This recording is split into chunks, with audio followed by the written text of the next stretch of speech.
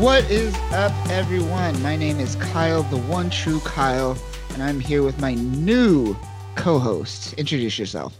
I'm Danny, the untrue Danny. The untrue. The untrue.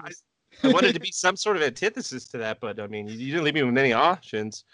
Essentially, what Kyle's saying is one of us only tells lies, and the other one only tells truths, and we will leave it to you to figure out in this very confusing podcast. Yes, we're gonna make this as hard as possible for you, as much as possible. We could also go by. You could go by D-Bones, right? D-Bones. I could go by D-Bones. That's my jazz name, according to this app I downloaded once on my phone. That just asked me for, I think, my name, my birth date, and some other weird bit of information, and then it like compiled like a name and was like, your jazz name would be D-Bones, and then my friend's name, he was like Jared, and it like said he was gonna be Legsy J. That's what it was. I was like, damn, this thing is hitting it on all cylinders. Like, it knows how to jazz up some names. But Legsy J sounds like a snitch, though. Oh, Legsy J does sound, but it also does sound like kind of like a smooth jazz, like trumpet player. Legsy. Oh yeah. He plays every Saturday night at the Troubadour, but he has so much shit on everyone, and you're just like, fuck. He pays attention to everything. Legsy J is just gonna squeal one day. He doesn't miss nothing, and he's got a big mouth. But he's a great trumpet player. Yeah. No, you gotta do it in like that 20s voice, like Legsy J. You see, he's not a trusty one. I'm not good at those. I gotta work on my voices. I'm not great at voices. That's my next. Do you like the Family Guy, the fast talking high trousers? Yeah. You need a new pair of pants? I got you a new pair of pants. All made of great fibers of cotton, denim, and everything you love of your pants. Please buy what I'm selling. Oh God, I'm dying here. Oh God, I'm dying. I'm dying on stage here. Pat said. I don't want to be known as a stink oil salesman over here. See? There you go. But I don't know. I'm fine. I'm fine with Danny. So Danny is here. He is going to be my second hand to this journey, because I can't do this alone. But we are talking No, we're not. We're talking Powers of X. Powers of X. Target identified. Initiate capture. Target? Capture? House of X was last week. Yeah, House of X. We talked a lot about Moira. Man, she gets around.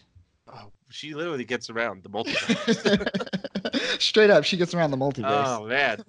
Oh, that's interesting. She really does get around the multiverse. But I mean, more on how Moira uses her uterus for her advantage later on. We'll dive into Proteus. Yes, that'll be a future. That's future powers. Oh, but yeah. All right, let's Powers of X. Powers of X issue number 2. Yeah, this is the second of the Powers of X. Like this is the big one. This is the one that introduces the concept of how the AI work. Like this one is, my goodness. Yes. So I watched a video, a YouTube video, kind of their promotional video for House of X and Powers of X. And what's his name? CB Cebulski. Yeah. He refers to it as Powers of 10. He doesn't call it Powers of X. He calls it Powers of 10, which kind of makes sense because it goes by a factor of 10, right? You go year 1, year 10, year 100, year 1,000. But it doesn't sound right when I say Powers of 10. It has that like tandem alliteration sound that you can kind of get from like saying Powers of X, House of X. It fits together in the way it just kind of rolls off the tongue. Plus, Powers of 10 sounds confusing as a comic book title. House of X and Powers of X kind of fall back to older X-Men titles, like House of M. And House of M. It sounds natural saying House of X. At first, I was like, "That's an interesting." I get what they're going for, but when you say it out loud, you're like, "Oh, it works. It works." Whereas Powers of 10 is like a very interesting and provocative name for a comic book. If you didn't know it was X-Men, you definitely would be like, "What is this about?" Powers of 10. Is it about math? It's about like anything math related is going to turn. But it's going to be weird. What are they trying to teach me math through comics now? They're really trying. They're trying way too hard, man. What are you doing here? But yeah, apparently it is called Powers of 10. But fuck that. We're calling it Powers of X here. I'm fine with that. I can live with it. I am definitely fine with that. So let's start off this issue. In this first issue, we start off with Moira and Charles Xavier. They're on a boat. They're heading to an island. This island is Island M. And Island M, cleverly named such. Cleverly named Island M. Also, it's located specifically, according to Hickman, in the Bermuda Triangle, which I found interesting. Oh, see, I missed that. I didn't even notice that it was in the Bermuda Triangle. Yeah, so I assume it's like a mysterious island that no one could find. Only Charles could find. I can see what they're going with there. That makes sense, because like, where else could you be mysterious besides the Bermuda Triangle? If you want a secret island that no one can find, put it there. That's the place to go, right? Mm-hmm. Yeah. Hands down. So Moira and Charles Xavier They go to meet Xavier. He's just hanging out, being a loner. What he always does, being himself. in his M tower on his M island. I mean, Magneto really, really likes that letter. I get it. It's his moniker, but what a weird symbolism to like sell. Like, once again, going back to the old cartoon, like he had the Magneto like copter or whatever, his little Magneto vehicle he'd ride around in. Mm-hmm. Like that had a giant M on it, and it was like the Asteroid M. Asteroid M, yeah. It's like Magneto is just really taking the simplest approach to his like marketing for his mutant liberation. He's like, just get behind the M. He's like trying to revolutionize the M like the Nike symbol, but for mutant freedom. Yeah. He's like, I could dig it, but it's still funny as hell. I wish he threw like metal M's, like he had a bunch of them that'd on be him, great. like batarangs. Would he take them off and he just like just metal M batarangs just being thrown everywhere, and he's just like, haha, metal. Yes. The M is for metal. He replaces his dope symbol that he has on his crest. He gets rid of it and puts an M there eventually. It's like, Magneto, you're taking this villain role like way too cliche and tropey. Right? I mean, he's on an island in an isolated location in the Bermuda Triangle where no one could find him, all alone, just by himself, looking off into the distance. That's like evil villain cliche right there, right? It's just cruel. This is what I've become. This is The me. trope has devoured me. I am one with it. Save me, Charles. Charles, I can't even smile.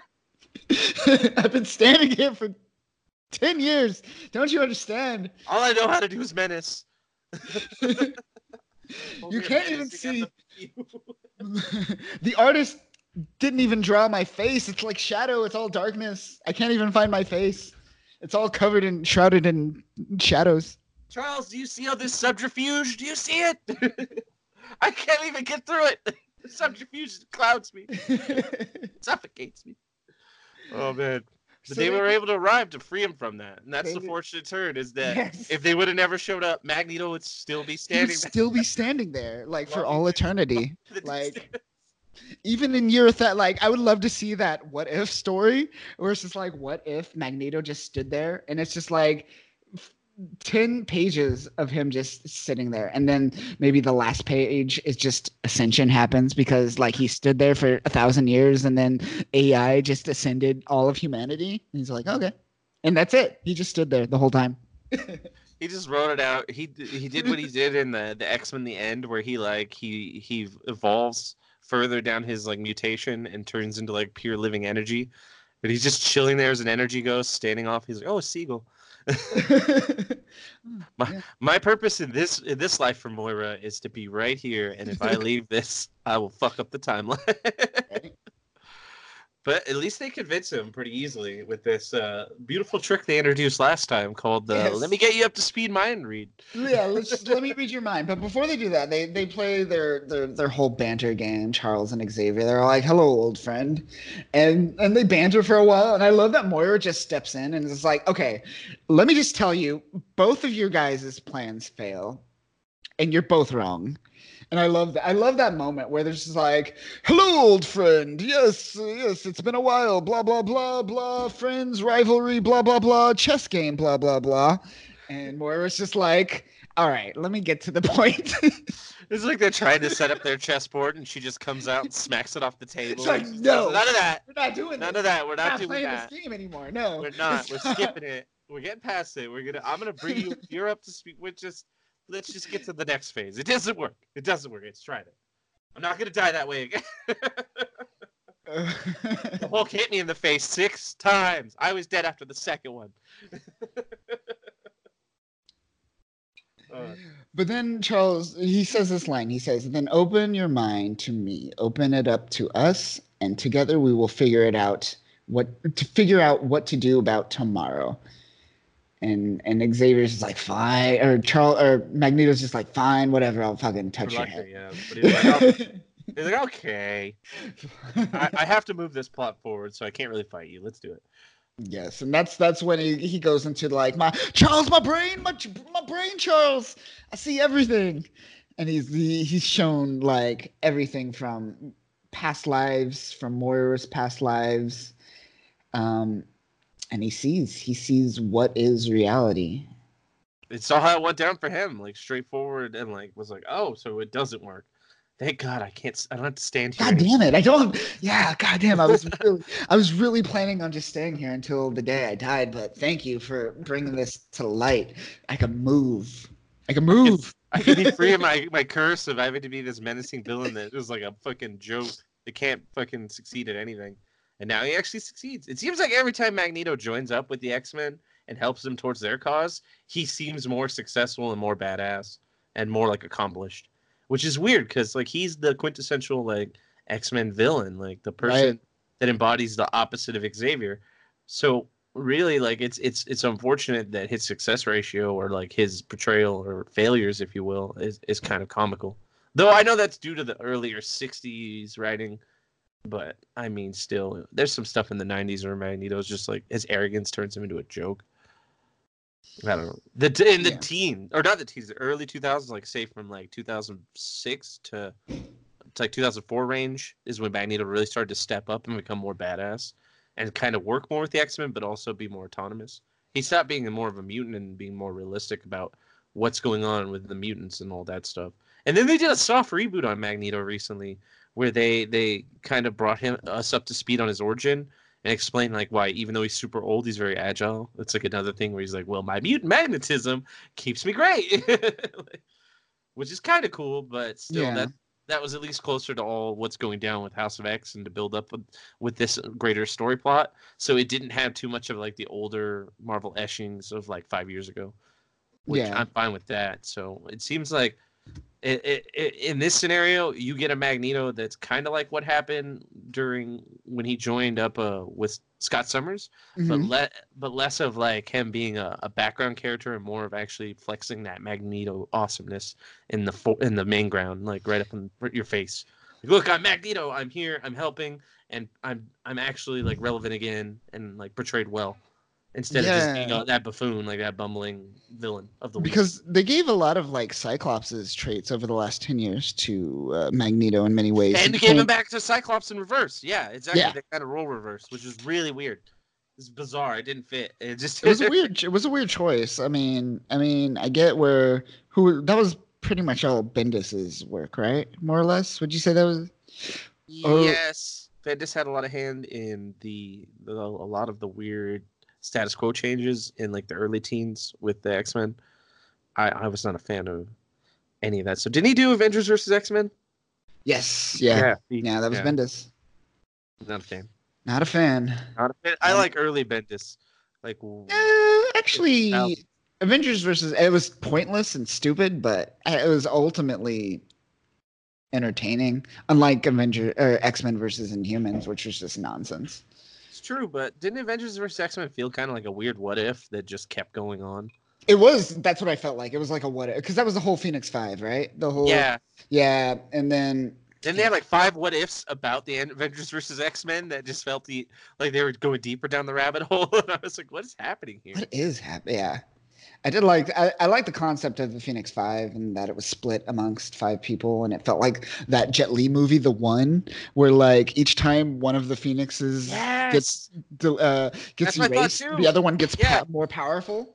yeah. They and the power evenly distributes across all of them. So it was just weird though, because I get that the Phoenix Force kind of makes people drunk with power and it portrays their emotions and their personas differently, Hmm. but their character actions and their ideals were so bizarre. Like, do you remember like Colossus was like creating whales with like legs that could walk around, and like he was like evolving animals and he was like trying to play God and all this weird stuff. And I'm like, Vaguely, yeah, I yeah. it was a weird heel turn for Apocalypse. I mean, he was already weird before that because he became the Juggernaut, which was cool, but then also strange. But still, I dug it. I dug it. That was But an interesting one. their character portrayals when they're and like Scott is the villain, like this antithesis of. I always felt like he was the Captain America of the mutants. That someday he was going to just turn into like the perfect version of what Charles wanted, and like proper succeed the X-Men. But he never really recovered from what happened when Claremont was writing him, and he suffered all that tragedy with the Dark Phoenix saga. And I feel the writers after him just took him further and further down an emo, dark, angsty path, and that's what kind of ruined him. And I don't know. Now Cyclops seems kind of fun, but then it's also everyone kind of seems a little bit out of character in most of Hickman's writing. Not too far out of character where you can't recognize them, but there is a little bit like something's off. Especially like later on when we notice they show up with other family members and deceased characters and all that kind of shenanigans. Right. Yeah. That's a weird moment. Yeah, and everyone's just like, we're all super cool and happy about things, and life is great. And I'm like, I don't understand if any of you people remember the last like 5 or 6 years. I just don't get why they chose that to be issue number 1. I guess we should talk about this another time, but like Yeah, that, that'll be just that. X-Men issue 1, yeah. Oh man, just that having like make that issue number 2. I'm just saying. I don't know. Maybe like kind of added in at a later plot, like a turning point. That's even more of like a midway point. Like Right? they fought a war, they rebuilt their kinship and understanding, and then they all have good character like chemistry. And now this is like the midway point before something bad's about to pop off. And I mean, maybe something bad is about to pop off. Maybe later that's maybe Yeah. like shit's about to go down with Vulcan. on. Like literally know. next week, like whatever issue comes out next could be crazy. And like Could be. yeah. Yeah. But I'm just down for some more Vulcan later on. We'll see. We'll see. So before we move on, I'm just curious, like what would you, if you were in these two positions, you were Charles or Magneto, would you be the more militant person or would you be the more kind of compassionate human being and try to bring compassion and reasoning behind it? Or would you be more like Magneto and just rule with an iron fist and be the evolutionary genetic person that you're destined to be? Which one would you choose? It would be a tough decision if I had to weigh it from multiple points. Like if I use moral objectivity, I could lean towards Charles, but that's like an idealism that's kind of inbred in a human feeling, just like this one of like wanting the best of everything for everyone. Even though that's still idealism, it's baked into like kind of going back to more of an animalistic nature inside us. But Magneto just seems fun. Like it just Right? Yeah. Magneto is just awesome. Like he's this unspoken mutant royalty. Like he's like a king amongst mutant kind without there actually being like a mutant kingdom. He's the unspoken king to the mutant crown. Where he Yeah. stands, he's got that nobility, that royalty feel to him, where he stands out and has a presence, and he's like, I am this one that is above all and not one to be mistaken for some lowlife, which is not always his perfect portrayal in some other things, but overall, the predominant Magneto portrayal is something of much more grandeur than many people tend to take notice or can miss. And it's one of those things where it'd be fun to be a part of that. It would be fun to have that kind of demurring presence and be someone on top of like a whole society or kingdom, like have that, because that's his fear. He feels like he loves his kingdom of mutants and he doesn't want his mutant subjects to fall or die, but at the same time I feel he does have that king's arrogance that kind of gets to him. Yeah, So- absolutely. Yeah, I would totally choose Magneto as well. Yeah, He's but just like that's a so political thing. It's a yeah. political choice where it's like, is it the philosophical like road that you want to go down, or is it the character portrayal? So you could split it in two ways, like the persona or the political stance. That's true. But if you look at it like as how Stanley meant to write it, these characters are supposed to represent Malcolm X and Uh, Martin Luther King, right? MLK, yeah. So if you look at it from that perspective, I would argue MLK kind of is rose to the top over Malcolm X in terms of culture, right? Like we have a Martin Luther King Day, we don't have a Malcolm X Day. True. It's true. You're right. And the more aggressive responses tend to be the ones that are always demonized, even though the outcomes are usually meant for a more positive upswing. But in the end of the day, you're not gonna be able to overcome the story of wanting to use love or understanding or compassion, the inclusion, the sympathy, because the aggressive hand is going to scare off people. It's like the old saying, you catch more flies with honey than you do vinegar. Yeah. So that's just more of a simplification, but in the same turn, you do find out here, even what Moira dives into, is like Charles's idea doesn't work either. It's like in our political system in a weird way, where you could look at like small appeasement and small compromise just gets us in circles or doesn't move us fast enough to outrun the chaos or the impending doom. And Yeah. that's one thing that is the flaw in Charles's approach. But then Magneto's approach could work if I feel he was on like an apocalypse level, maybe like with his drive Mhm. plus apocalypse levels of a power, maybe even greater. I don't know. Magneto's pretty strong. It's hard to tell what his limitations are. There are times where he's like, I can rip the earth in half, and then the other times where he's like, you've got wooden paddles. You got wooden paddles, and I don't know how to take off these metal Yeah. handcuffs. I don't know how Yeah. that happened. Got me, guys. I'm done. I don't know. Oh man, he'll never live that down. And it's like I love the guy, but some people just write him really differently. Yeah. Some people make him badass, and other people are just like, yeah. Like when he was fighting Iron Man, he gave up on like trying to beat him because he realized the Phoenix Force was coming and he could sense it, and he sensed all the people dying, just like reaching out through the electromagnetic spectrum. Like he was literally tapping into the electromagnetic force to pull in energy to just defeat Iron Man with one move during Avengers vs. X-Men. And when he was doing that, he realized, oh shit, there are hundreds of thousands of beings out there dying because of what's about the impending Phoenix Force and what's happening. And it awestrucks him into like disbelief, and that allows Iron Man to just leave and book it and like take off. But I mean, at one point he threw a building at him, and that was dope. I have that as like a wallpaper. So I still love the moment where Magneto just goes, "Fuck it, I'm done with you, X-Men," and he just rips out all the adamantium from Wolverine. yeah, that was, He's just like, "All right, I'm done here. I'm done with you guys right now," and he makes like an example of him, and I'm just like, "Damn." it turns into feral Wolverine that has no nose, which was in Bone Claws, Bone claws, yeah. which was weird. And people were just like, "Oh, you just have claws under there." Oh, so Yeah. it's not like that's not the adamantium just popping out. You just generally have claws. Okay, cool. They're just there. All right, cool. All right.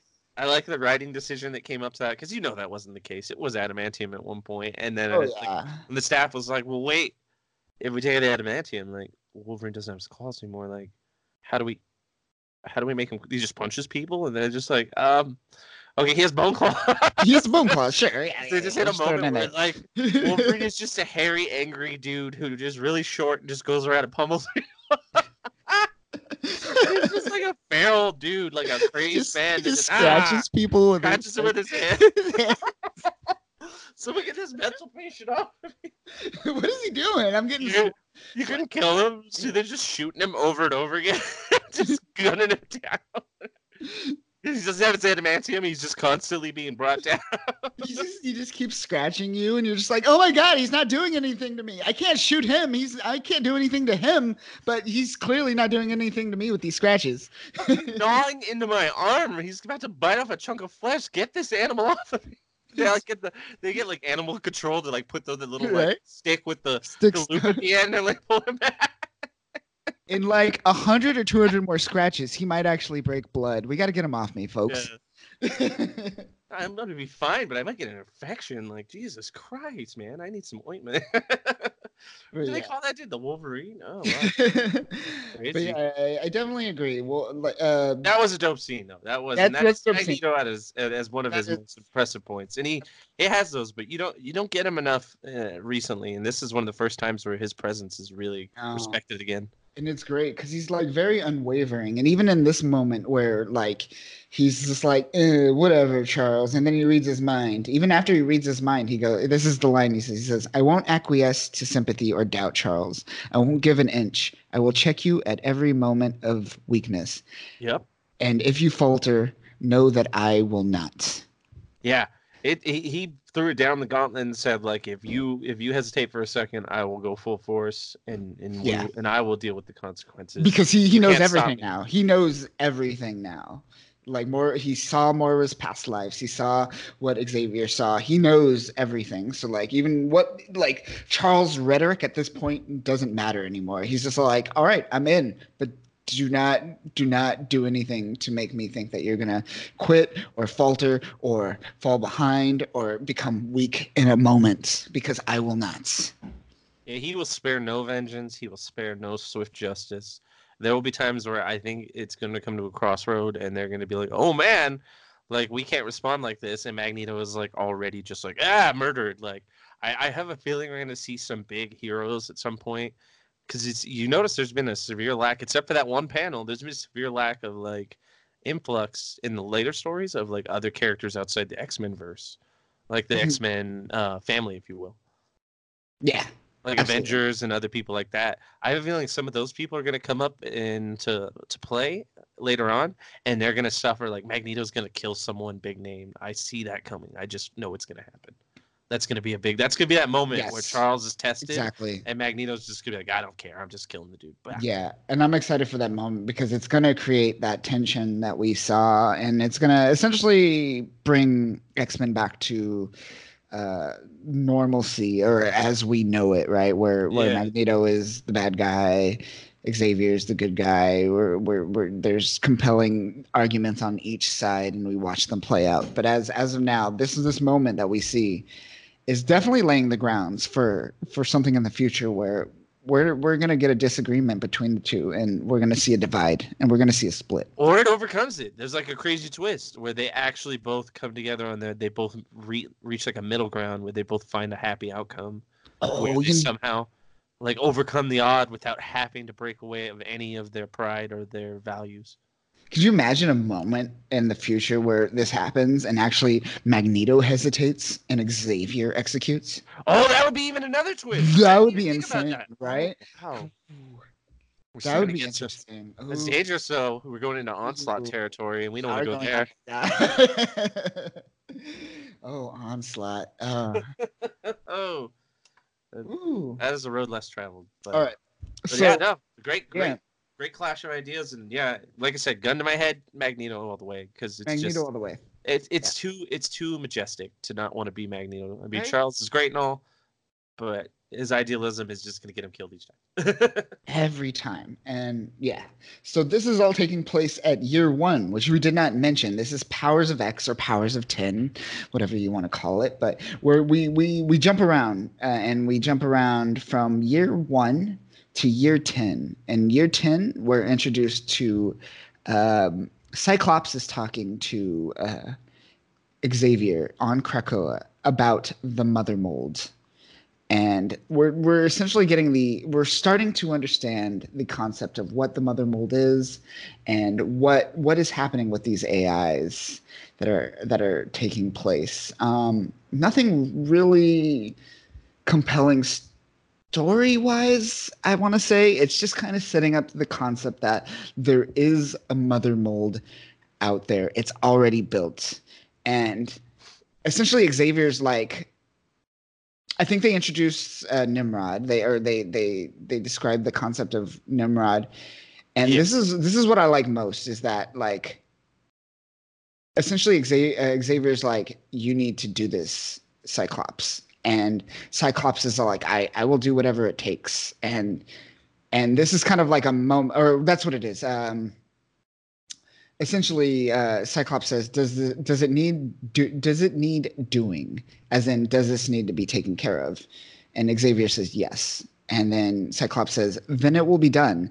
And this is kind of like we were talking earlier about Cyclops being kind of that taking on Magneto's role as that kind of militant person, right? Yeah. And this is kind of a moment where we see Cyclops being that classic Cyclops. He's that Boy Scout character again. He's like that. He's following orders. Yeah, that scout, the fucking leader of just like taking on this ordeal without being hesitant about it. Not so much internal doubt anymore. Never Cyclops questioned. Cut like a knife right now. Yeah, never questioned Xavier whatsoever. He's just like, does this need to be done? And he's like, yes.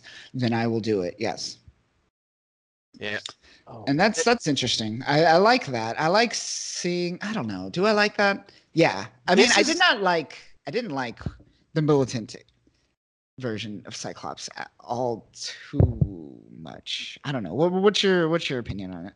Well, it's a weird gray area because Cyclops has like kind of a militant approach towards the end of like the late 2000s when they're shifting over before the Avengers vs. X-Men stuff. Mm-hmm. There's that militant approach of like trying to keep mutants are an endangered species. Mutants are dying. Mutants are dropping in a number where we'll eventually be extinct if we don't do anything to stop this. And so he takes a more aggressive approach to try to keep everyone alive, almost in the way Magneto would do, but not 100% because he still has that Xavier ideal in mind. But he does have a side that kind of has that militant like approach to things. That's why he puts together X-Force again, and he puts like Wolverine in charge of it, and he's like, I need you to go do missions that the X-Men can't be doing, that the rest of us shouldn't be a part of. I need you to do the darker stuff. And that's why he put like people like Wolverine and X-23 and more like unspoken. And Deadpool, right? Oh, Deadpool and oh gosh, what was it, Warpath? Like Thunderbird's like brother. Yeah. And oh, so many people. There was a bunch of like Archangel got on it. That era of X-Force was the best. Like, I don't give a crap about the Rob Liefeld stuff. I really don't. I don't like people like that, but I don't care for Rob Liefeld really as much as I see a lot of people caring. You don't like a lot of pouches and tiny feet? I don't like massive shoulder pads and tiny feet. Yeah, Liefeld just doesn't like to draw feet, and when he does, they're weird. But yeah, I wasn't a fan of that X-Force. Like, I mean, that stuff was interesting, but the later on stuff was much more just provocative. I mean, they had like a problem where they go through time and they have to deal with like apocalypse in the future, and they find Deadpool in a fucking like refrigerator. He's been there for like 100 years. He's just been trapped in a fridge. He's like crazy, but like that kind of stuff was great. That was great, yeah. And I enjoyed what came out of that and that mentality and that era Cyclops. Like, I like the no nonsense Cyclops. Where like when the mutant registration stuff started happening during Civil War, where they're like, you got to pick a side, and Cyclops is like, no, the mutants have had to register before. We want really nothing to do with this. Like, you just leave us alone, and we'll stay out of it. And that's what it kind of boiled down to. It's like Cyclops is like a Boy Scout when he's like trying to play by the rules, but if anyone comes and crosses any mutants, he's willing to play dirty to keep the mutants alive. Whereas Magneto, it's much more of an arrogance thing. Cyclops is much more of like it's very militaristic. It's militant, but it's got that tactical military like understanding behind it, which Magneto doesn't. He has charisma, he has very emboldened ideas and grandeur, but and a drive and a will like no one else, but still like he doesn't have that tactics that Cyclops has. I kind of always saw this militant Cyclops as like lost because he was so committed to Charles Xavier's like goal, and like when like he wasn't there for them and he abandoned the X-Men and Cyclops had to take over. I feel like he was kind of like lost, and he was just like, well, fuck, I don't know what to do. Well, Magneto was pretty cool. Maybe I'll act like him now. And I kind of got that vibe where he's just like, well, I followed this guy that I believed in my whole life for most of my life, and now he betrayed us, and I don't know what to do type of situation. So he kind of like looked out to other leaders, and he's like, well, Magneto kind of rules with the Iron Fist. Maybe I'll try that type of situation. I kind of got that vibe a little bit.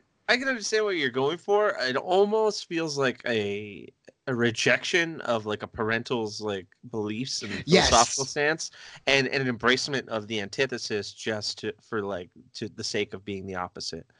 And that's where the immaturity comes out of it. And it really gets hammed up later on. Like they take it in the Avengers versus X-Men era, the Dark Years as we like to know them. The Dark Times, I believe is what they're called. Yeah, the Dark Times. By Hickman. By Hickman.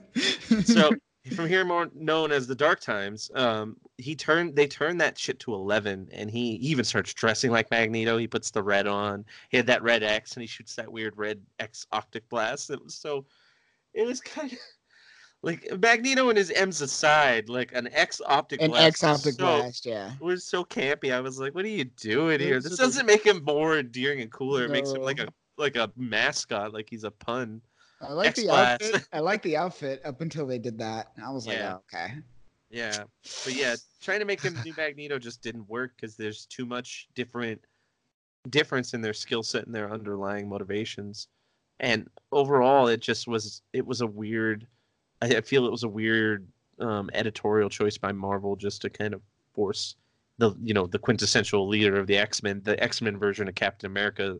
For many years, I've always noticed that allegory is that Scott kind of felt like the tactical military, like revolutionary, or not revolutionary, but savior type. Like he had that kind of role that he played.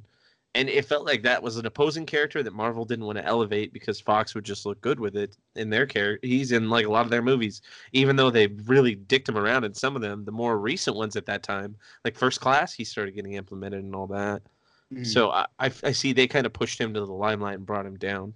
It was weird. There were so many bizarre like choices made for him, but it's just like I get it. I get what they were doing editorially and why Cyclops just kind of fell off. And they essentially killed him. And like when he was in the Phoenix like 5 or whatever, like when he was one of the entities, it was weird. It was just Cyclops. He even kills Charles Xavier and all this. He was like a child like having a tantrum. Xavier, just have a stroke. I have the power of the Phoenix. Look how cool I am in my weird red Speedo. It's strange.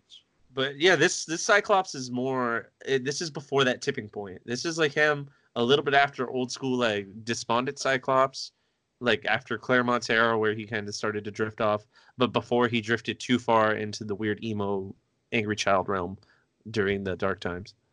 Yeah, it's interesting. It's interesting, but I'm liking what Hickman's doing. It seems like he's bringing back Cyclops to what the fans at least thought of him originally. Yeah. And I'm cool with that. I like that. It just it works for his character. His character's been all over the place for a decade. He needs to have like a firm like reboot, if you will, I guess. This Cyclops has felt the most Cyclopsiest of the Cyclopses. Yeah. Oh man, what if they had?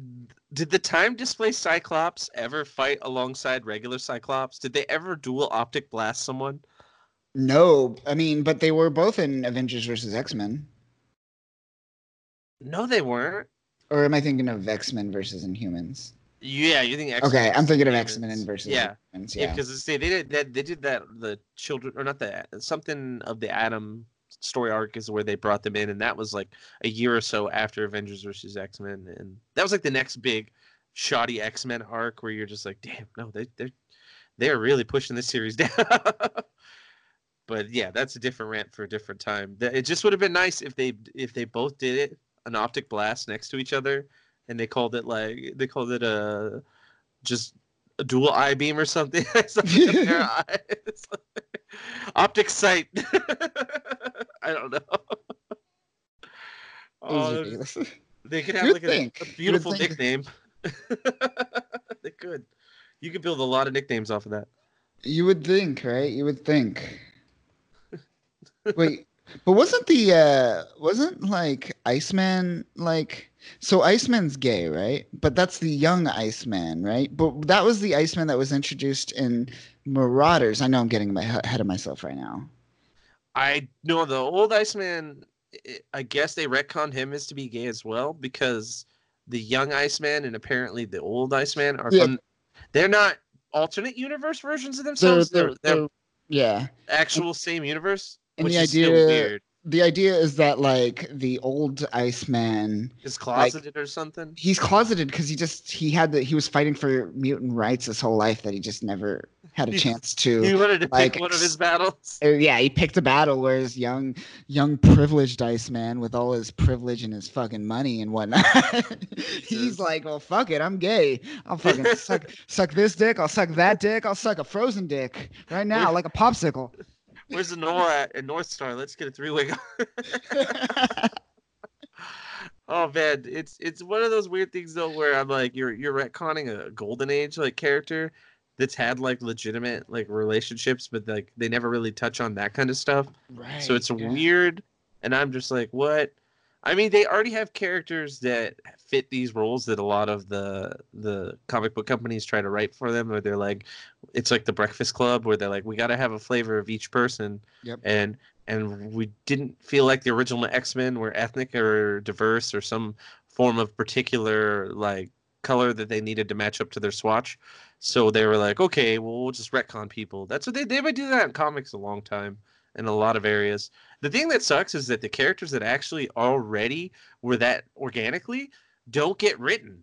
They don't get like why couldn't they just elevate North Star or Null or anyone who already is written that way? Like why change a character to fit that quota when you could just write for characters that already organically exist in the realm of what you want?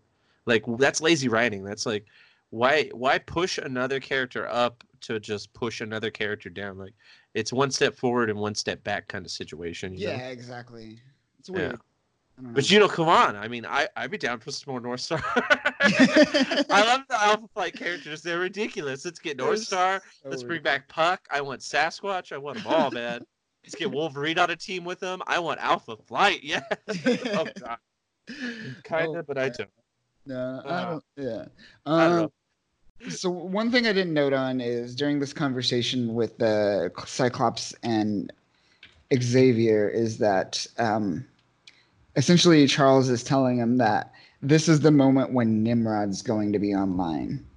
And essentially Charles is like, this station is like 10,000 miles away from Earth, orbiting the sun with essentially no way back. He's essentially saying that this is going to be a suicide mission. And that's the part I missed when I said, like, does it need to be done? Then I'll do it. And that's the important key factor that I missed here is that essentially Charles said, hey, you're going to die. Can you do this for me? And he's like, yeah, I'll do it. I'm down. I'll give it a shot. Yeah, Sure. why I got not? nothing Sure. else going on. I wasn't really busy today or anything. But Yeah. yeah. But yeah, no, he really kind of just went into this role of like, fight or flight, and he decided that he was going to fight and take on this challenge for not only Xavier, but it seems like he's got a clear like leader mind in his head of like the true, like you were saying earlier, the true Cyclops, where he's like, I got to step up and I got to be the dude who can actually lead the charge into the breach for the X-Men, for the people. I don't care if I don't make it out, but the rest of mutant kind will if I have to sacrifice myself. Yeah, exactly. So that's cool. I'm excited to see this version of Cyclops. But moving forward, we go to year 100. And in year 100 we start on asteroid K, and we're met with Wolverine. And Wolverine's talking about these two characters, Silabelle and Percival, which we're going to find out later who they are. But as of now, just they're mutants, right? Should we talk about them now, or should we wait until they're kind of like explained in the story, which I think is like the next Powers of X issue number 3? I mean, of note, they have striking resemblance to obviously other mutants. Like you can tell that they have lineage in the X-Men like mythos. You look at them and you're just like, oh, one of them looks like they might be related to Nightcrawler. Other one looks like it might be related to maybe Colossus. Magic. I was getting Magic, but yeah. Magic, but Rasputin bloodline. Rasputin bloodline, yeah. Yeah, like that's why I got with the sword, but the skin kind of was just like, oh, okay, that kind of has a Colossus kind of feel to it, the way her skin kind of malleates. But that's just the thought. But that's really all we can note on them right now. All the other stuff is really more prevalent when we get to that part. And then we're met with these two characters kind of talking with Wolverine, and Wolverine's kind of talking to someone, and you see Scylla Bell kind of hand off a flash drive looking thing, and they're passing it off to Apocalypse. And essentially Apocalypse is saying that this thing, this flash drive type thing, kind of contains all the information needed. Essentially what he says is all information reduced down to their essence. The machines are composed of pure information, a repository of knowledge. So essentially everything they need to know about the machines, about the mother mold, is contained within this flash drive for the most part. Yeah, I mean, they explained Apocalypse today. It backed up all of his photos and his music and everything on there. And then it's like, don't lose that. That's the only copy he has. Yes. And he basked in the glory of, he was like, finally, all of my stuff. Took you guys long enough. 1,000 years to make me a flash drive of all my information. Finally.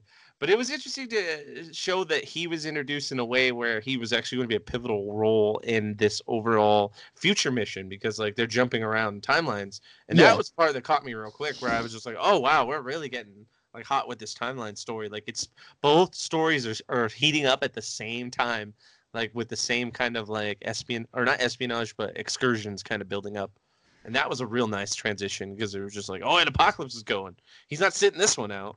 You're going to get some action. Yeah. And then we cut to Nimrod, and he's just talking to some minions. Now, Nimrod is, you wanna like give like a brief on Nimrod from like the past a little bit. I guess the best I could explain him for like the most simplistic terms is like Days of Future Past. All of those robots were kind of like Nimrods. They could morph and change and do that. But maybe elaborate a little bit more on what he could, what his potential is, what he could do. So basically, for the most part, the Days of Future Past timeline is the best point to kind of reference. Mm-hmm. The whole time travel shenanigans was just a thing that was built on top of what already was going on. Days of Future Past had this whole plot of an X-Men is time traveling in the future. And of course, as Hickman has highlighted, the artificial intelligence doesn't want to be one-upped in any way, shape, or form, so always tries to keep pace with the mutants. And they send a almost Terminator-esque type concept of a robot back in the future to stop the past being prevented. I mean, literally, it's around the same time. Wouldn't you say, like, Days of Future Past came out, around the same couple of years as Terminator 1 or 2? Oh, yeah, for sure. 1 at least, I think. Because it has that vibe in it. It really feels like the machine being sent to the past to annihilate the person that's trying to save the future. Like, that concept is ingrained in it, and that's really inherent in what Nimrod is, because it's a killing machine. Like, Nimrod straight up is probably the most advanced Sentinel that the X-Men had ever dealt with. So much that I believe in the Second Coming storyline, or one of the ones around that, the Messiah Complex even, they have like this crazy time rift that happens, and all these Nimrod pour out, and all the X-Men at that time that lived on Utopia had to fight him, and it was like this massive brawl of just like Nimrod fighting mutant after mutant, mutants losing their arms, mutants getting killed, like Nimrod's getting blown up. It was chaos. I mean, the X-Men have a hard time with just one Nimrod. You put an army of them, and it's like it's a bloodbath. So Nimrod is a force to be reckoned with, just even one of them, and his capabilities are kind of weird because he's like a super advanced computer, or artificial intelligence even. He's a super advanced machine.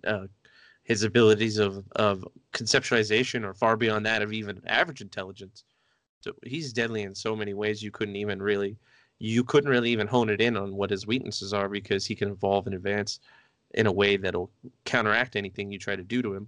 Like the Days of Future Past Sentinel concept of learning is at a level in Nimrod that is rivaled to I hasn't seen it really risen to by any other Sentinel model.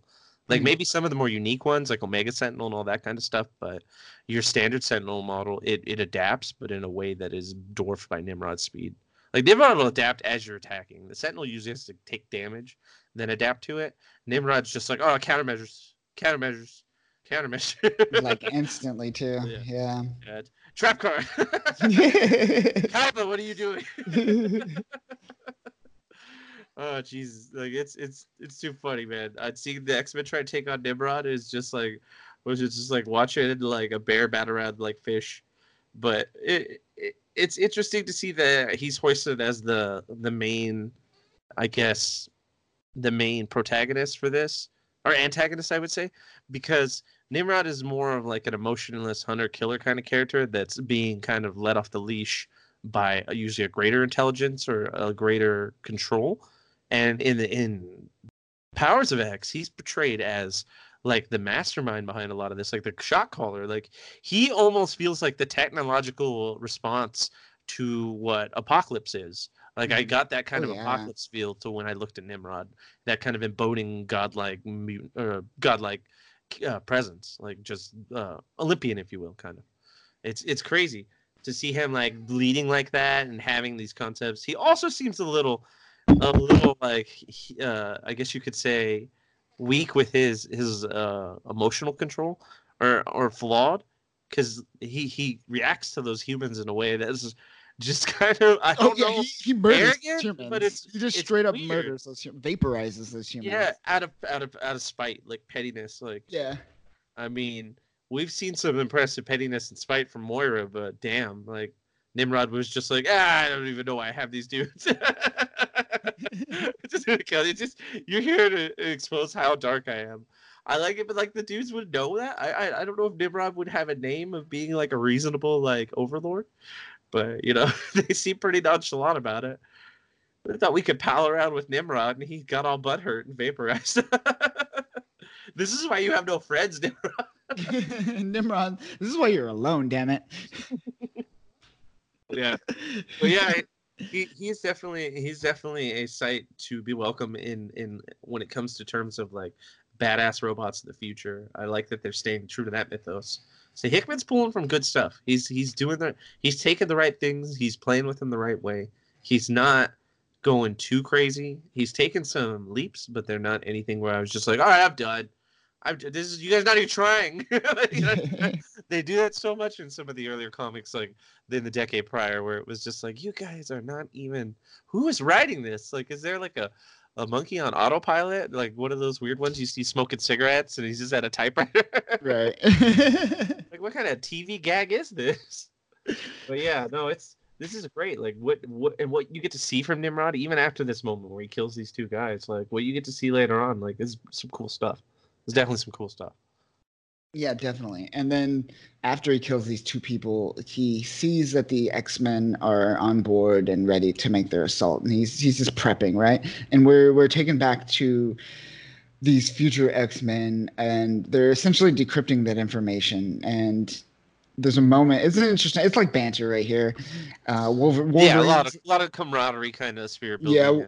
Wolverine's just like, I wish if I had brains, man, I would be killing everyone already. And then Zorn's being super like self-deprecating and everything, and it's like okay, so I had a kind of a Wizard of Oz moment there with Wolverine where I felt like it's like he's gonna break into like song. He's like, if I only had a brain. What I would do if I was in control. Like he had his own little internal like story about like I wish I ran things. I'm always someone's lackey. I'm always an underling. Oh man, I really feel like Zorn being a prominent character here is the weirdest thing. It is to be brought in. It's like that's weird, and I find that the weirdest thing in a room where Douglas Ramsey is being piloted by fucking Krakoa over there, and that's super weird in itself. But I can accept that. I can accept that because Douglock is pretty much the same thing. It's just, Warlock using Douglas Ramsey as a conduit to kind of merge their powers or utilize his powers. So Krakoa is doing the same thing that Warlock did, but I guess Douglas is dead. They mentioned that he's like a corpse in there. Yeah. So like, Krakoa turned into Swamp Thing, and then pilots Doug's corpse, I guess. I think that's what's going on. Yeah. Yeah, that's how I broke it down. Even like in like the wikis and other pages when they were trying to dive into it a little bit, it was just like, yeah, no, he's just dead in there, and it's really just Krakoa using Doug's powers. The poor guy, he's got the most bizarrest power set, but it's so applicable to other people's uses. Like someone turns him into a computer at one point, and there's another time where like he's literally just like a shield for like deciphering things. They just like do your part, say what you need to say, or like decipher what you need to decipher, then get to the back of the line so you don't die because you're practically one like stray bullet away from dying. I understand the language of anything, and I'm like, well, what language does the guy's gun give off? Death is what I see. That's what that speaks to. That's a cool little group of like people. Like you've got Zorn and Krakoa, like all there with, and then a mesh of these like newer generation ones, and then weird wannabe Magneto is what I'm gonna call her. I mean, like, I like the homage, and I like I guess you could say she's paying homage, but it's bizarre to me to see it that way. The green is just it's funny. I'm like, are you wanting to be like, did your daughter die? Is this like a memorial thing? Right. Because using the green color like scheme, like how a Polaris used to do, is like it's strange on him because it just looks like a lazy palette, like a lazy color palette, but its symbolism is at best okay. Like I don't feel like they did a good job with his design. I just would have kept him red. Yeah. Doing this like was just, he looks kind of funny. And he doesn't really have a face. Did you notice that? He doesn't. Yeah, you're right. Is that more of that ambiguity that he's shrouded in? He's going back to his old ways now that Yep. Polaris is dead. He's like the return of my dark menacing side. More shadows in my helmet. But what are you gonna do? They're having some fun with these timelines, and I'm appreciating it too. Oh yeah, definitely. I'm digging every moment of this. But essentially, everyone's like, or Wolverine's just like, we're gonna die, and then Apocalypse he gives like this great speech where he's like, we will go and take what we need, and then we will return it, for I will lead you. Yeah, he's a very William Wallace, like kind of like let's get to it speech. Yeah, it was pretty funny. I definitely was happy to know that not only was Apocalypse going to be around, like just to interact with everyone, but he was going to be a legitimate team member, and he was going to be the point man. He was going to lead them. Man, right? Yeah. He's not the final boss. You fight him round one. Oh man, it's great. All right, and then we will find out more what happens in year 100 in another issue, but now we jump to year 1000. And in year 1000 gets a little interesting, right? This is where we get these blue humans, and we're led to believe they're this techno-organic virus human mutant hybrid type thing, right? Yeah, it's like the More new or evolutionary like human like machine. Like it's like slowly society just grew into machine Exactly. hybrids of just interlacing with cybernetics or nanobots. It's just so many different things that are now ingrained into their weird genetic makeup. They rocking that blue kind of reminds me of Apocalypse. Rocking that blue hard, yeah, definitely. And so I forgot what I was going to say. So essentially, what happens is they're met with the Phalanx, right? Oh, I should have mentioned that the character that we're kind of being shown throughout year 1000 is the librarian, and we kind of see her here and there throughout year 1000, but she's going to play a bigger role, and we know when they introduce what happens in Moira's sixth life. So we'll put that in the back burner for now. But just know that the librarian's kind of like our passenger, our character that we see the world of year 1000 through her eyes, I guess, kind of. Yeah, it's like kind of the human point of reference that they really want to give you a taste of, because it's always this three-way struggle between the mutants, the humans, the machines, and the machines kind of have their own unique place under the reference of Nimrod and what he's seeing. But then when you come to what the human straight perspective is, hers is really the key point that they try to push it all from. So there's a lot going on, but what the frame of reference we're getting is right from hers at that point, and that's how they carry it from that point forward in the other issues as well. But they intertwine as well, like Nimrod and her, and then the X-Men as well. Yes, correct. And I think she mentions in the first panel. Let me go back real quick if I can find it. Yeah, the first words out of her mouth were, "So Nimrod, did it work?" Yeah. And essentially she's talking to this orb, which I think this is what Nimrod evolves into, these orbs, which are the world mind, essentially, right? Yeah. Nimrod evolves into the world mind, which is essentially a collective consciousness, right? And so do we want to dive into that? Should we just break down the let me talk, societies, or will we do that at the end?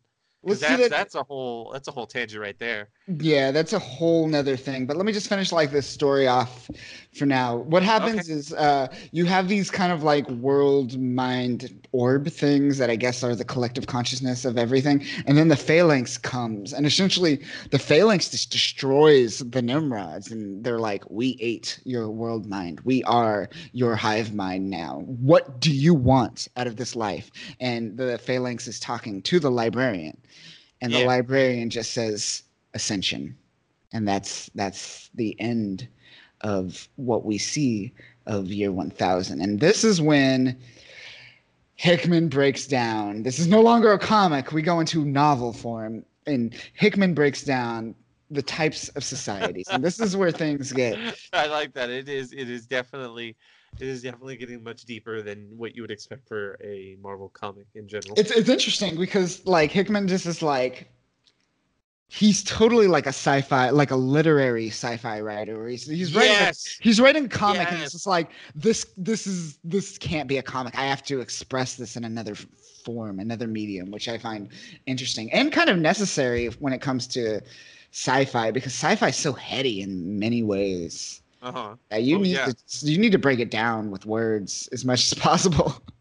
Yeah, this feels like he's taking more of a page from like Robert Heinlein with like Starship Troopers, like the actual novel, where it's much more technical with a lot of the expletive that they give. Which this is different. It's refreshing. It's very unique. It's very unique for how they're approaching this series. Absolutely. And we don't see Ascension in this episode, or I keep saying episode, issue. She just, the librarian just mentions Ascension, and that's where we kind of are left off, right? Yeah, that's the big, like, that's pause on this world for humans, and then they jump over to the expletive essentially about how the societies and the machines all break down. Yes. That's what we get the lead in, is like, what it's like they show you what happened in the comic, like how it all breaks down, but then they explain it to you in the final pages. Yes, exactly. So let's dive deep into that now. You ready for this? You ready to? I'm ready for this. I had to read this like 4 times. Yeah. Okay. I remember I went through it because then like at the end when they added more stuff, I tried to understand how it corresponded to the original build that they were one off, but I get it. Powers of 10, it's all coming into play again. It's great. It's how it all works. Fucking brilliant. It is. Look at that. That is such a niche thing. Like they made a mathematical pun in an X-Men comic title. Right. Oh man, it feels appropriate there. It is appropriate. It's beautiful. It's just like what a culmination. Absolutely. Yeah, so let's do this. Let's do the society. So we start off with Kick it off. would you say it's S1? S1 machine, right? Yeah. Okay, so machine, a single machine mind that is a direct copy of an existing sentient mind or represents the equivalent thinking power of a single sentient mind of a species. So this is just a regular So, like human or like a human or robot, right? So or you just have a mind. yeah, If you one die, individual being. yeah, if you die, your mind dies. If the machine dies, the machine dies. Like there's no hive mind, there's no collective consciousness. It's just a singular entity controlling a singular physical body, more or less. Yeah, just a single form of species intelligence. Uh, Because you could still be like an individual intelligence on a greater thing, but if you operate autonomously from the greater thing, you're still an individual intelligence, unless you're networked into it. So it's like you could still break it down. It almost doesn't even have to be a single creature. It just has to be a single based object that has its own autonomous existence. exactly. Any artificial intelligence, a human's considered one, an artificial Or like intelligence is considered one, a machine, a sentinel is uh, considered one. or like an amoeba, or you can even get down low. An Yeah, amoeba, yeah, yeah, just any just type of smaller. singular Yeah, sentient mind, right? yeah. All right, and then we move on from there to S10, hive mind, a collective of individual machines with an unified thinking power of up to 10 machines. While there are hives composed of more than 10 machines, regardless of which species they are based on, ones with more than 10 machines working as a collective begin to fracture and deteriorate as a repressed individuality of each machine overwhelms the hive. Note, unlike intelligences, hives are mature individual intellects working together that were not created to naturally reach an S1 beyond their machine state. So essentially, a regular individual machine can never become a hive mind. It has to be a collective entity from its advent.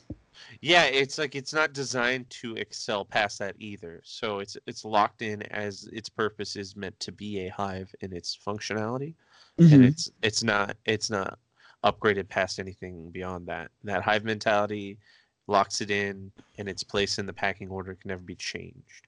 Is at least how I interpret that. Yeah. And it seems like if, like how it mentions, if a hive mind goes beyond 10, it's possible, but it begins to deteriorate. It just seems like it kind of branches off and becomes a separate hive mind from one another after a Yeah, while because it becomes too big and yeah, it's no yeah. longer a collective. Yeah, exactly. Because when you get into the next tier, it gets a little more complex, and like it wouldn't just be the amalgamation of hive minds. It would be a much more larger. It would be something based off of the first tier being re-implemented in a grander scale, whereas the hive Yes. mind is something unique to its own kind of functionality and design. Like you could see, like drone bots would be a hive mind, and drone Yes. You bots got a would not. collective drones Yeah, of yeah, or yeah, like spider drones, kind of like unique, like little smaller ones that one focus, one task. They just keep doing it over and over again, and they're not gonna vary and like evolve into a super intelligent. yeah. Yeah, Hopefully those drones won't.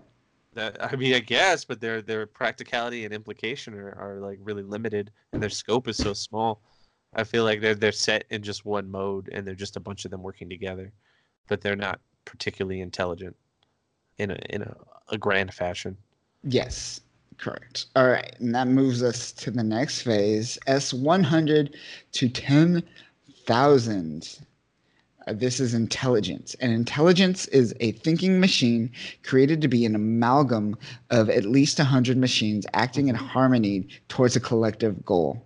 Note, the Supremer, aka the Kree Supreme Intelligence, is Hmm. considered an amalgam of direct copies of Kree philosophers and thinkers that were merged into a single intellect. So that's the first time I think that Marvel has mentioned this concept as the Supreme Intelligence has been around for a while. It was in Yeah, Captain Marvel, but to like kind of like I guess categorize it in this way, it's never been seen this way before, right? it's never been broken down in like the greater scheme of how the artificial intelligent hierarchies work, and like how you can demonstrate how machines and intelligence can work in tandem. So I feel like this kind of labeling of the Kree Supreme Intelligence kind of puts it in a nice umbrella and a little easier to grasp. I didn't even think it was anything more than like some sort of unique computer system, but I also didn't know it was a makeup of like the philosophers and like a bunch of more radical thinkers or unique thinkers of the Kree timeline. Right. I thought it was just like an actual just Like an artificial they intelligence. created it like they made a supercomputer or something. Yeah. All I can think of is Moses when I look at it, because it's the Super Best Friends episode from South Park where they Yes. so every time they show the Kree Supreme Intelligence in the comics, I just picture You it. see like the Tron like yeah, the cycles. Tron. Yeah, exactly. It's so ridiculous. So Funny. I dig the concept of what the Supreme Intelligence is though, and how they use it and how it uses the Kree. It's funny. They've had some weird stories about nonsense that it's pulled and then they've been kind of hustled by. But yeah, it's a weird thing to think of, because then you're like, okay, does that mean there are other things that kind of meet that criteria? Like I'm sure there's stuff out there that's similar to the Kree Supreme Intelligence that we could put under this category as well. I just feel this is their first time labeling something like this, like bringing it into that kind of fold. But I'm sure that there are more that they'll point to later on. Like the Phalanx is another one, but that's farther down. But that's another already existing thing that they brought into this, which is kind of cool. So what I'm trying to think, what else would be what else would be considered an intelligence based off of this category in the Marvel universe at this moment? I can't think of anything else at the moment. Supreme Intelligence is. Who is like an amalgamation of like a bunch of machines or mechs or like androids or cybernetic biological beings?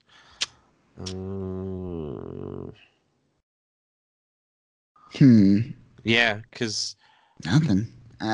Because all the symbiote stuff, the Chitauri or whatever they're called, they're individualized, even though the greater like symbiote gods and all that, or God can control them and they pull ways to them, but they don't function like that. They don't work like as like a greater intelligence. And what is it? What were the weird?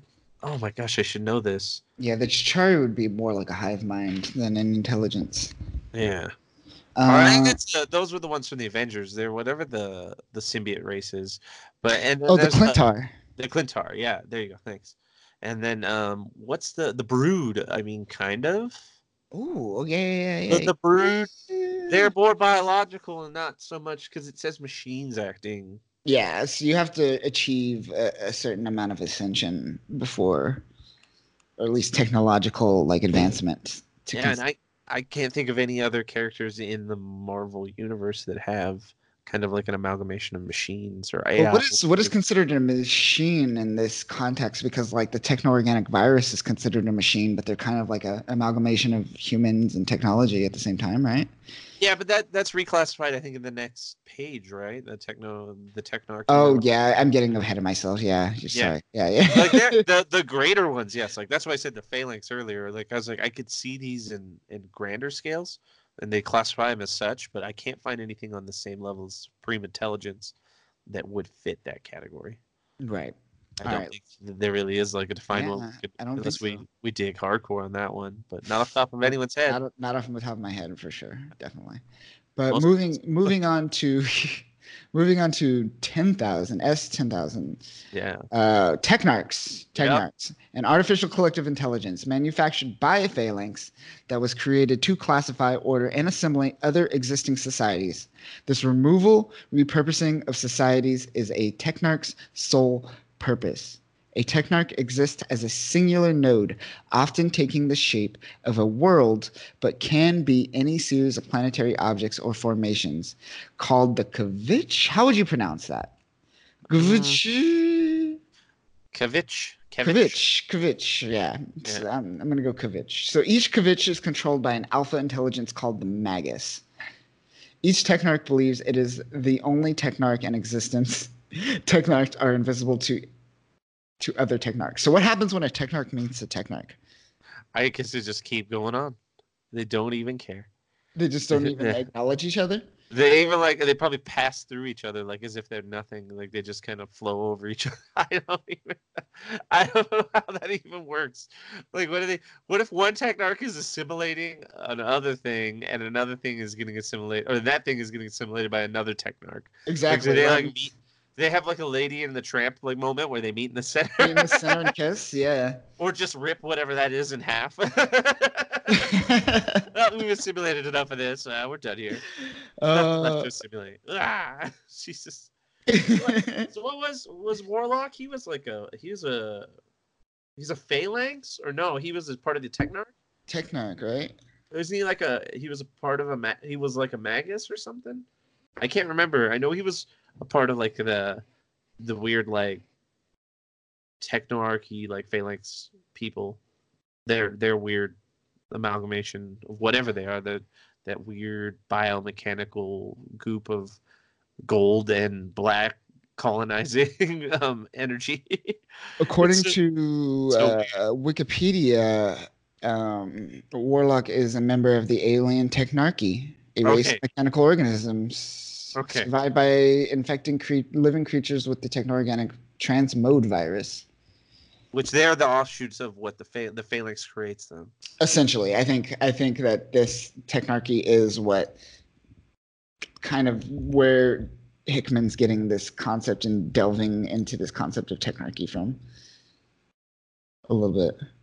Yeah, and then what's the Magus again? Because It's just the controller of the Technarchy. But So- what is the Magus? It doesn't really explain what the Magus is, though. yeah, I'm trying because if it's like the helm like- of the Technarch that controls the whole symbiosis of artificial intelligences, then would that mean that the Magus is a step above, or is it just a part of the Technarch? Like they're all supposed to exist together. One like regulates the other. Okay, according to Fandom Wiki, Okay. the Magus was a ruler of the Kvetch, a homeworld of the Technarchy, and its most powerful being. When his son Warlock fled the homeworld due to his fears of having to face his father in mortal combat, the Magus pursued him to Earth in order to kill him. Arriving on Earth following winter in the form of the meteorite impacting near the Oh, okay. expansion. Okay, yeah, I remember that from the animated series. Yeah, actually. yeah, When they yeah. started playing it, I was like, oh, you know what? This is coming back to me. Yeah. So yeah, he's like essentially like kind of like a herald for the Phalanx. For the Phalanx, He- essentially. Yeah, because he's or even better, he's like a shepherd for the Phalanx. He's supposed to keep watch over the actual Technarchy and like the actual Alpha intelligence, or that it's an alpha intelligence that controls the other intelligences below it. Right. That's why he went after him, because he was like, all right, Warlock, you have a role to play here. It's just funny that they have that kind of, I mean, well, I guess Warlock was an anomaly. He was quote unquote a mutant in his own species because of the way he thought, and that's why they let him on the New Mutants. I was like, that was a weird reasoning, but I dug it enough. Yeah. And really, it's just weird to see that, because if they're all pretty obedient, I wonder why a Magus is really even needed. I mean, how many times has something like Warlock ever happened? According to him and what I've read before in the wiki, not really often. Yeah. Yeah. Interesting. One thing I didn't note is that the first three types that we discussed, machine, hive, and intelligence, are considered planetary societies, whereas what we're talking about now, Technarchy and beyond, are considered galactic societies. Oh, okay. I see what So- you mean. Yeah. because it exists in much of a larger scale. Like you pull it back from like even planetary orbit, going into different star systems. Oh, yeah. I see what you mean.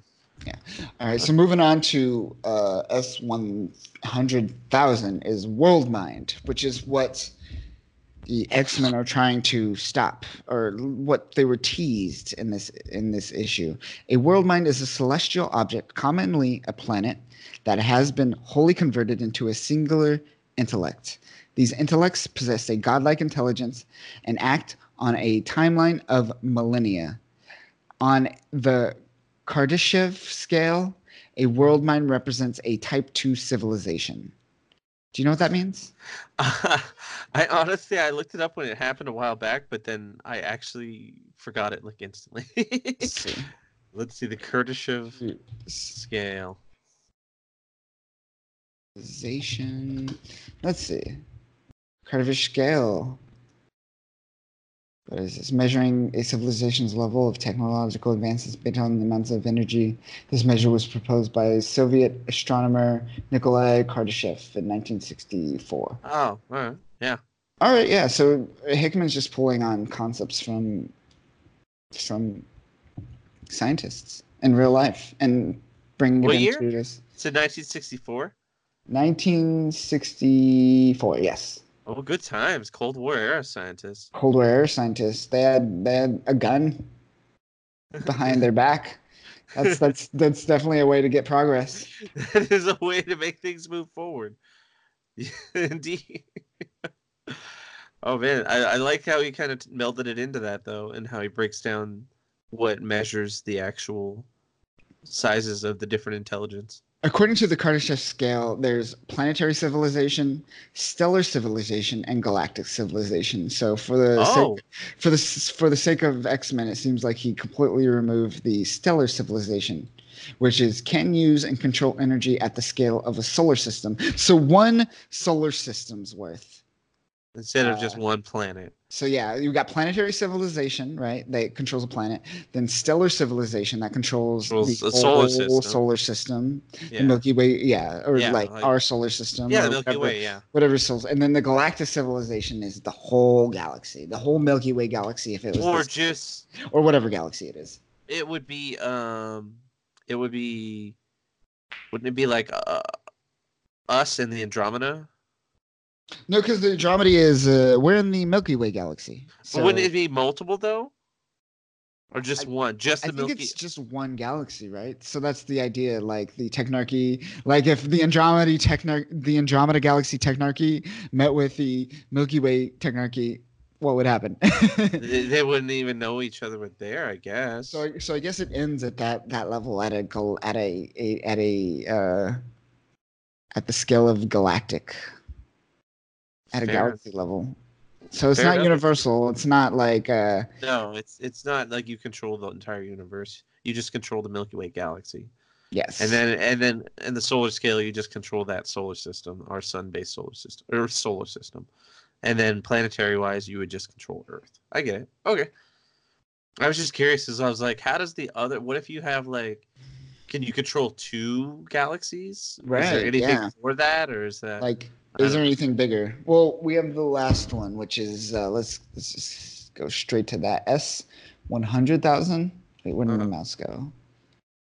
Oh, there it is. Okay, no, 1 million. S1 million. A phalanx. Yep. Yeah, a phalanx is an interstellar society that operates on a galactic scale and represents an intellect that has a total control of a host galaxy. At this level of society, an intellect exists only to expand its own intelligence by consuming lesser societies and to control the energy needs that expands demands. If a phalanx encounters a society that is worth consuming by adding it to its intelligence needs, then ascension occurs. If a phalanx encounters a society that is not worth adding to its collective, then it will succeed that society with a techno-organic virus.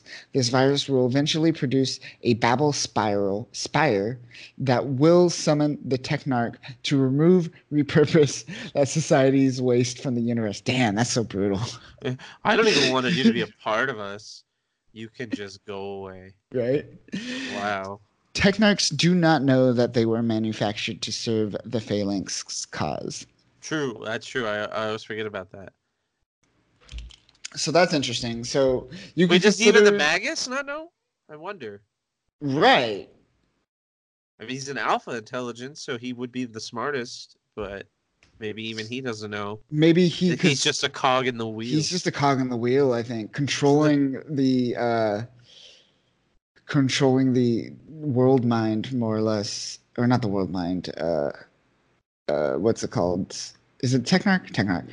The Technarch. and not even knowing that there's a higher power above them that could be controlling like their needs and desires. So the phalanx seeds those things like, oh, you're not worthy. Here's a virus. Almost kind of like the celestials seeding planets in many ways.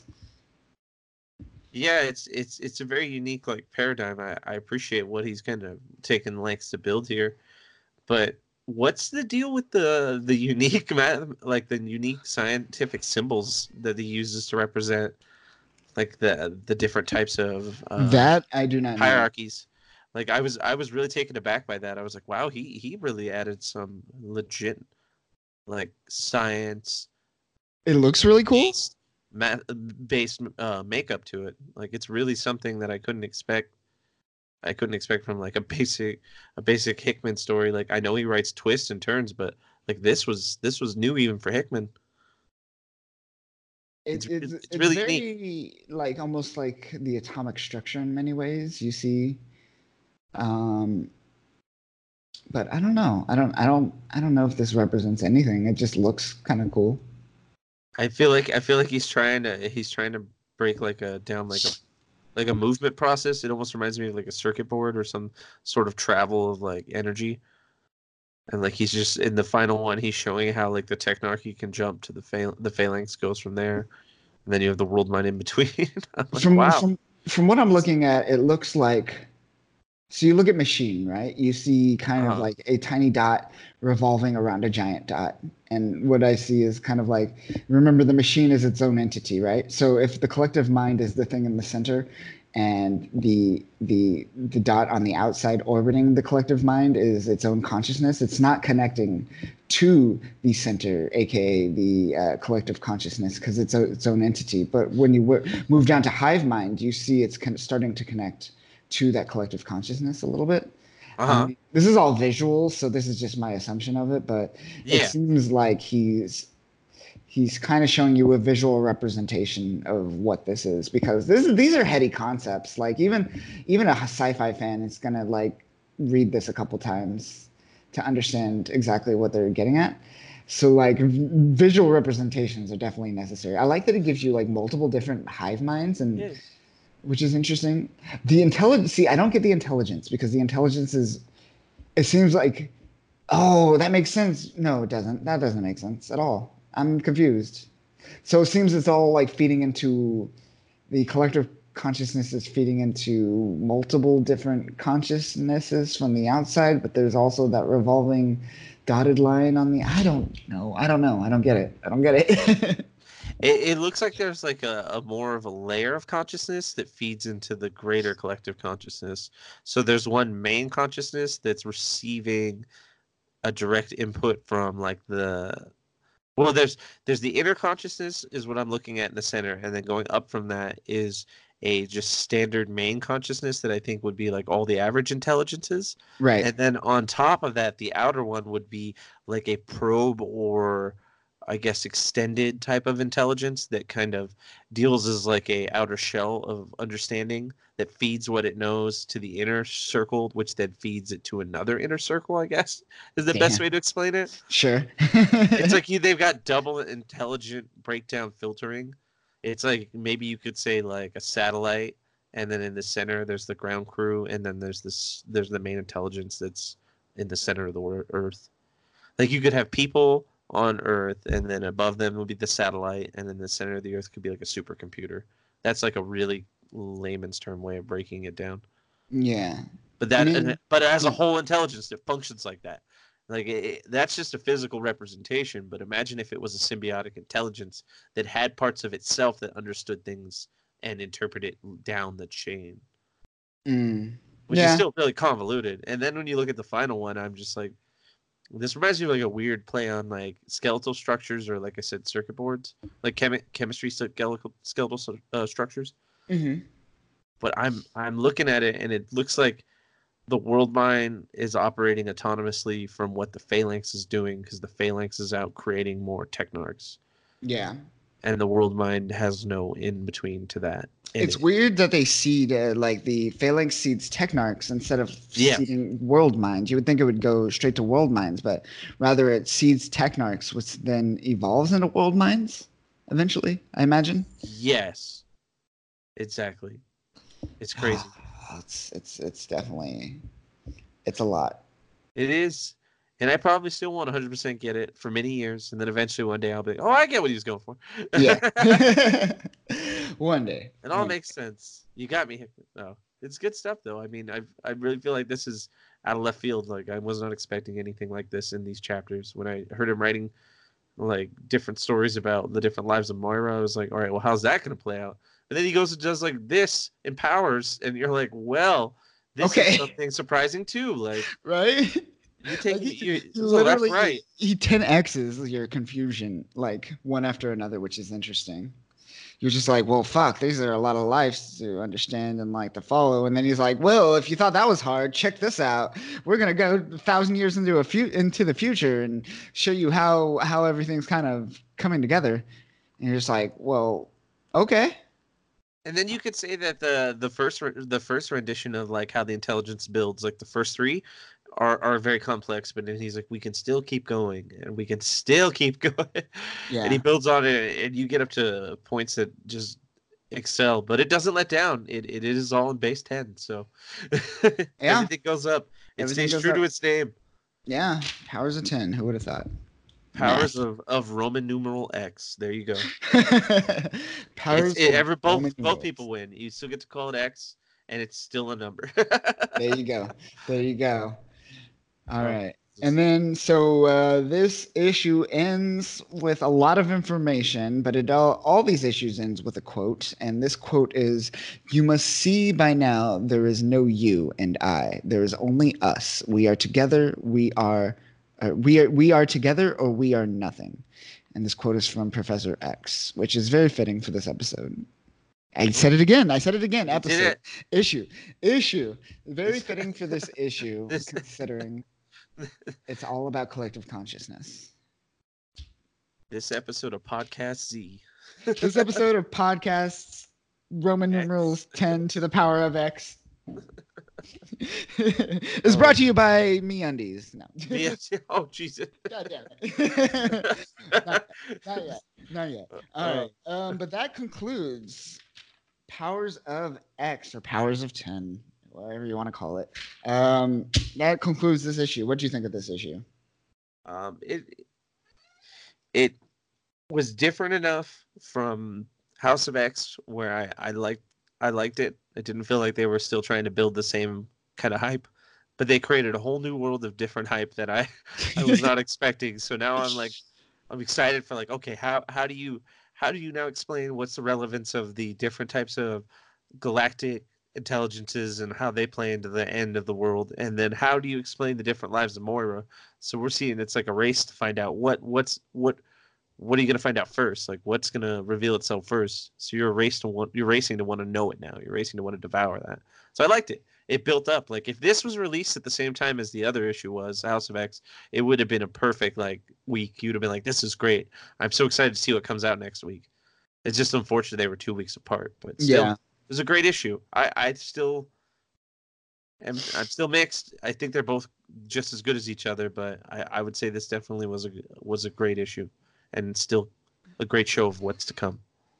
Definitely. I agree with everything you just said, and I'm excited. To see how Hickman kind of plays with these ideas of, like, different types of civilizations as we go on through the series, through Dawn of X and X-Men and Marauders and everything else. Should be interesting. I want to see how he kind of rolls all of this in the future. Yeah, because he still really hasn't, even with what's currently coming out, hasn't really touched on. I mean, they touch more in the upcoming issues about the intelligence and the role it plays, but there's still an even greater role that they haven't even scratched yet. So I'm still very excited. Even reading these now, I'm like, oh man, when this pays off 100%, we're gonna get some good results. Yes, definitely agree, and it's exciting. But that is it for Powers of X issue number 2, and then Powers of X issue number 3. We're gonna learn a little bit about Apocalypse.